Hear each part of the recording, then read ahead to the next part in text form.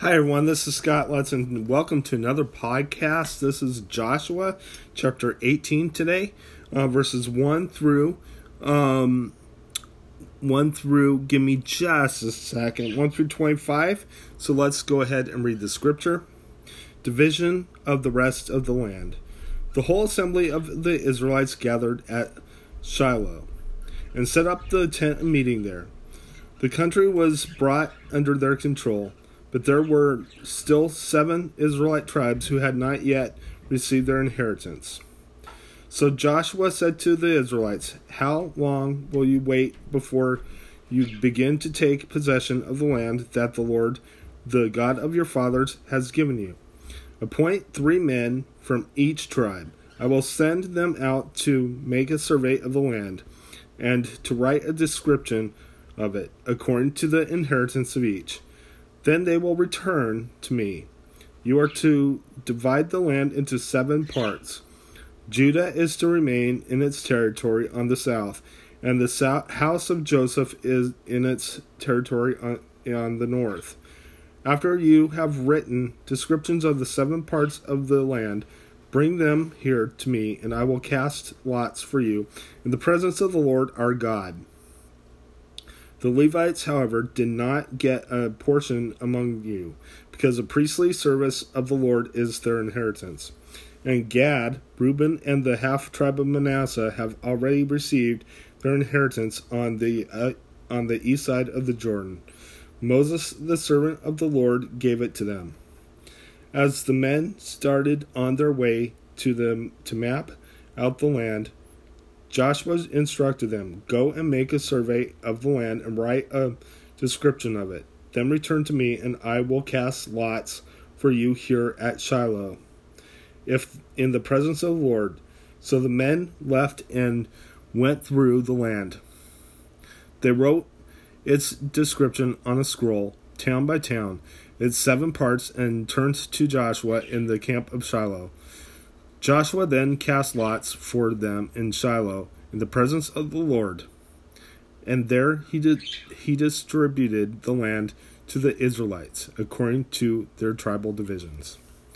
Allotment for Benjamin. The lot came up from the tribe of Benjamin, clan by clan. Their allotment territory lay between the tribes of Judah and Joseph. On the north side, their boundary began at the Jordan, past the northern slope of Jericho, and headed west into the hill country, coming out at the desert of Beth Aven. From there it crossed to the south slope of Luz, that is Bethel, and went down to Adaroth, Edar, and on the hill south of lower Beth Horon. From the hill facing Beth Horon on the south, the boundary turned south along the western side and came out of Kirath Baal, that is Kirath Jearim, and a town of the people of Judah. That was the western side. The southern side began at the outskirts of the Kirath Jearim on the west, and the boundary came out at the spring of the waters of Nephtoah. The boundary went down to the foot of the hill facing the valley to Ben Hinnom, north of the valley of Rephaim. It continued down the Hinnom valley along the southern slope of the Jebusite city and so to En Rogel. It then curved north, went to En Shemesh, continued to Goloth, which faces the pass of Edomim, and ran down to the stone of Bohan, son of Reuben. It continued to the north side of Beth Araba and on down into the Araba. It then went to the northern slope of Beth Hagla and came out at the northern bay of the Salt Sea, at the mouth of the Jordan in the south. This was the southern border. The Jordan formed in the boundary of the eastern side. These were the boundaries that marked out the inheritance of the clans of Benjamin on all sides. The tribe of Benjamin, clan by clan, had the following cities: Jericho, Beth, Hoglah, Emek, Keziz, Beth Araba, Zemoram, Bethel, Aviv, Avim, Perah, Ophrah, Kephar, Ammonai, Ophni, and Geba, 12 towns and their villages, Gibeon, Ramah, Beeroth, Mizpah, Kipharah, Moza, Rechem, Irpil, Tiralel, Zelah, Heleph, the Jebusite cities. This is Jerusalem. Gibeah, Kirath, 14 towns and their villages. This was the inheritance of Benjamin for its clans. That's all I have for you today. Let's go ahead and close them. Well, actually, hold on. Let's go to Romans. Let's go over to Romans and read from there now. I hope you all had a good Thanksgiving. Lots of turkey. We had a good Thanksgiving. Family came over. It was a really good time with my sister, my nephew, and my niece, and of course my mother. They all came over. It was a pretty good time. I just love Thanksgiving, time with family. It's just one of my favorite holidays. But anyway, let's go ahead and read the scripture. Let's read Romans 7, verses 1 through 25, an illustration from marriage. Do you not know, brothers, for I am speaking to men who know the law, that the law has authority over a man only as long as he lives. For example, by law, a married woman is bound to her husband as long as he is alive, but if her husband dies, she is released from the law of marriage. So then, if she marries another man while her husband is still alive, she is called an adulteress. But if her husband dies, she is released from the law and is not an adulteress, even though she marries another man. So my brothers, you also died to the law through the body of Christ, that you might belong to him who was raised from the dead, in order that we might bear fruit as to God.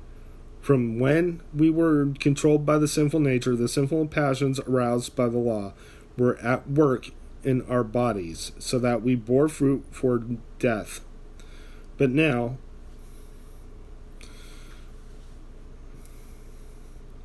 by dying to what once bound us, we have been released from the law, so that we serve in the new way of the Spirit, and not in the old ways of the way of the written code, struggling with sin.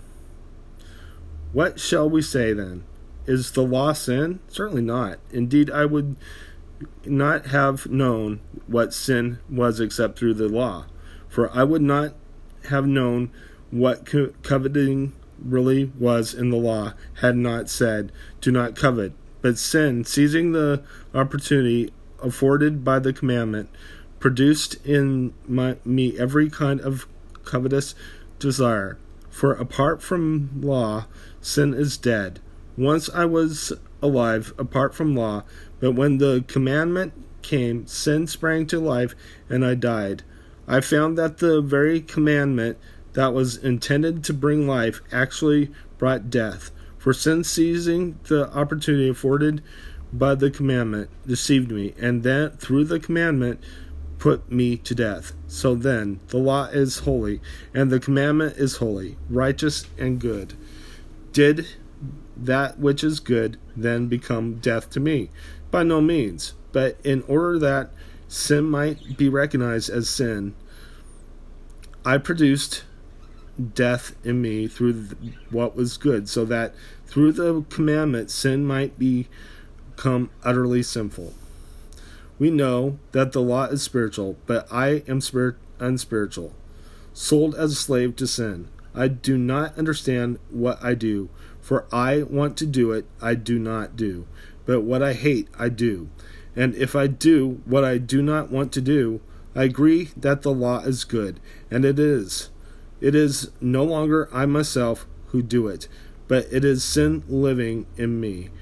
I know that nothing good lives in me, that is, in my sinful nature. For I have the desire to do what is good, but I cannot carry it out. For what I do not the good I want to do, no, the evil I do not want to do.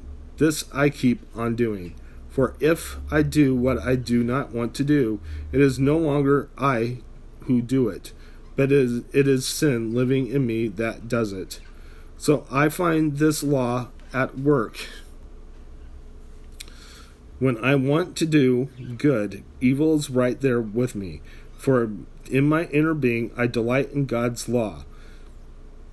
But I see another law at work in members of my body, waging war against the law of the mind and making me a prisoner of the law of sin at work within my members. What a wretched man I am! Who will rescue me from the body of death? Thanks be to God through Jesus Christ our Lord. So then, I myself, in my mind, am a slave to God's law, but in the sinful nature, a slave to the law of sin. Okay, so pretty much when we read the Old Testament, then we read the law, and we see our own sins. That's why people don't like reading the Old Testament. It has nothing to do with the difference between Old and New Covenant. What it has to do is that the Old Testament exposes our sins. It shows us what life is like without Jesus Christ. So then we turn to Christ because we hear the law and understand that that the law exposes our sin. So we have to turn to Christ, and then we are no longer slaves to sin because we turn to Christ. Even though we still have the sinful nature because we still live in a corrupt body, we still have the Lord God that sent his Son to die for us to free us from that sin. Let's go ahead and close in prayer. Father in heaven, I just praise you. I just ask that you watch over us. Keep us safe, O Lord. I ask that you keep us from sin, Lord, that you watch over us, Lord God. In Jesus' name I pray. Amen. God bless you. Have a wonderful day.